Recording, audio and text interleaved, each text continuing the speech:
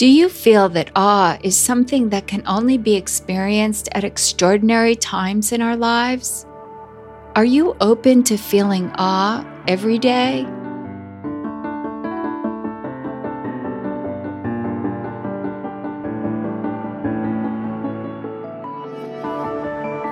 Hello and welcome, everyone.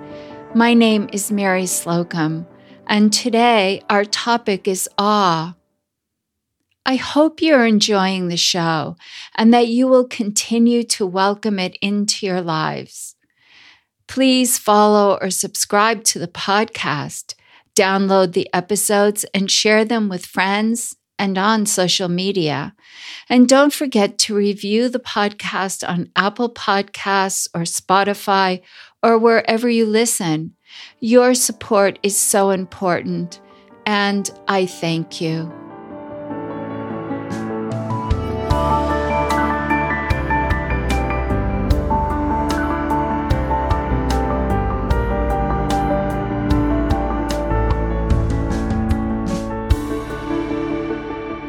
Your Mindful Life podcast. You may recall from episode 49 that awe is my word for this year. My intention is to continue to open to awe and to soak it up so that it pervades every cell of my body and every space in my being. Experiencing awe is one of the most healing experiences of my life. When in awe, I feel deep belonging to and new understanding about the vast fabric of life that is available to us all. I hope you'll feel the same way about awe as I do, feeling its mystery, majesty, and magic. When we are clinging, anchored, or attached to the routine of life, we leave little space for awe. We don't even realize that we're clinging. Recently, in one of the meditation classes I teach, one of the students said, "I feel anchored to the way I live my life. I feel attached to it as though nothing can change." So many of us feel anchored, like boats anchored in a harbor. We can't move into new perspective, adventures, or even relationships.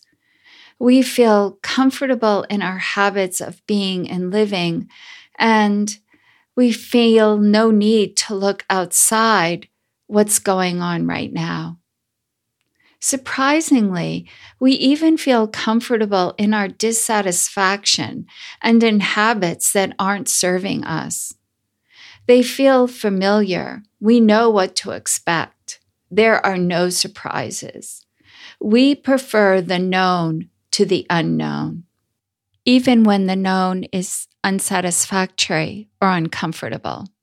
Many of us feel that we live a life of to-do lists and responsibilities. We may also be anchored in past experiences or in future worries. We have packaged ourselves to live within certain content and context where there is no space for the unknown, the different, or what is bigger and vaster and more mysterious than our anchored lives. Perhaps we even believe there is no space for awe. Dr. Keltner, a psychologist, describes awe as being in the presence of something vast and mysterious that transcends our current understanding of the world. The thing about awe is that it is so powerful that it breaks through habits and beliefs to show us something so much bigger and so much more encompassing than anything we're accustomed to. It breaks us away from the habitual. When we are present in the moment, in that very instant, then we are available to connect with an awe-inspiring event, situation, or experience. Awe, by its very nature, through its power to hold our attention, will draw us in. Awe-inspiring events are commonplace. They are the stuff of life. In Keltner's new book, Awe, The Science of Everyday Wonder and How It Can Transform Your Life, he categorizes awe into groups, what he calls the 8 wonders of life. The groupings are the result of he and his colleagues collecting examples of awe from ordinary people all over the world. Of course, these groupings are not exhaustive, but they do help us to feel how awe is available to us in our everyday lives. The first group he calls moral beauty. We find the awe of moral beauty in other people's courage, kindness, strength, and virtue. Walt Whitman, the poet and writer, celebrated the awe and mystery of our ordinary everyday lives, even as he experienced the horror of the Civil War between the states. He remembered feeling awe watching columns of soldiers, ordinary men, moving through the mud. He wrote, "It was a curious sight to see those shadowy columns moving through the night. I stood unobserved in the darkness and watched them long. The mud was very deep. It may have been odd, but I never before so realized the majesty and reality of the American people en masse. It fell upon me like a great awe." In the second grouping, we find awe in the effervescence of our collective life force. I distinctly remember awe taking hold of me at a baseball game at Fenway Park in Boston, when the spectators in the stands suddenly began doing the wave, that giant, rhythmical, and undulating wave of movement that swept round and round the stands. Even now, as I recall that moment, I feel the tingling effervescence of unity, connection, happiness, and oneness with everyone. We find awe in nature in the third grouping. We don't have to travel to national parks or remote nature preserves. We only have to connect to a tree, a hummingbird in the garden, or the shore of a river, stream, lake, or the sea.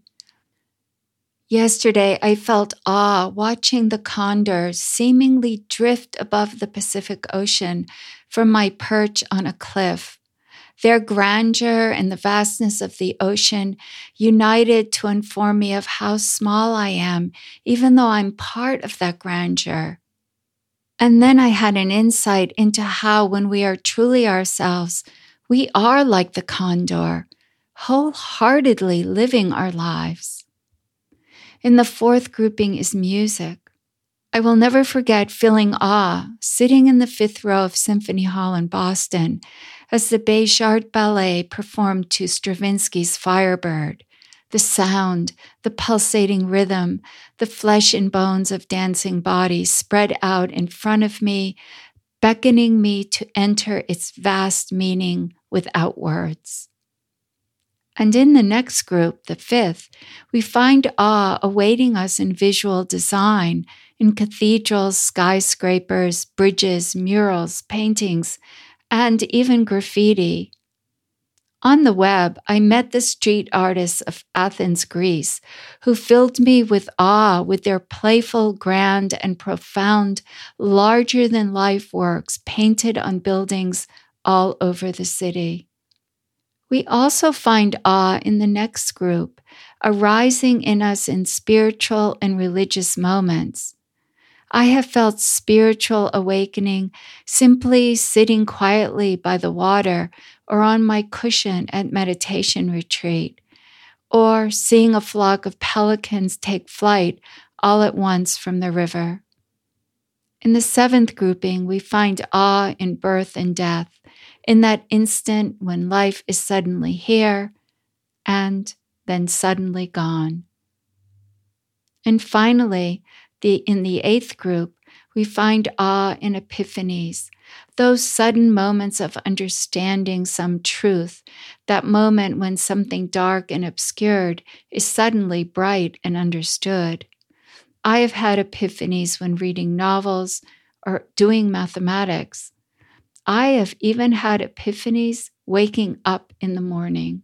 We may mistakenly believe that awe is something that comes around infrequently, that it requires extra special circumstances or surroundings, and is nowhere to be found in our everyday lives. This leaves us bereft of the energy, connection, mystery, and spiritual awakening that awe brings to us. The truth is, awe is available to all of us going about our ordinary lives. So how do we access all this awe waiting to happen? By simply being present, paying attention, and opening to the possibility of awe. One of my mindfulness teachers, Rick Hanson, taught us how we often overlook taking in the good. He explained that we can experience joy, happiness, contentment, and awe, but miss their lasting effect. We know that the human brain has a propensity towards the negative. Negative experiences stick in the brain, while positive or pleasant ones slip by, as Rick said, like water through a sieve. Pleasant experiences pass by without the brain really holding on to them, because the brain is more attuned to the negative, to threats to our safety and our well-being. And in this way, we may find it hard to recall feelings of awe, joy, and happiness, but find it easy to recall feelings of peril, fright, anger, and suffering. Our mindfulness training gives us a way to more fully take in awe, as well as joy and happiness, creating a propensity towards them because we create neural pathways in the brain that are receptive to them. The first thing to do is to simply recognize and be present with what is here right now, even when it's a memory. I remember the feeling of awe crossing through me as I watched and listened to the Firebird. And now, even though it's a memory, it feels as fresh and present as it did that evening.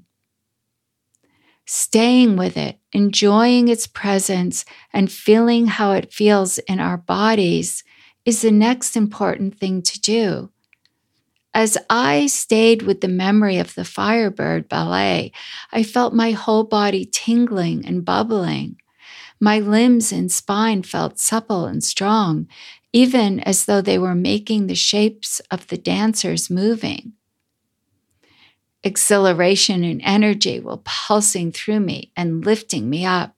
My whole being was absorbing the feeling of awe provoked by the memory of the ballet, and I stayed with the experience as it seeped into every molecule of me. This, Rick tells us, is what we need to do so that the good stays with us.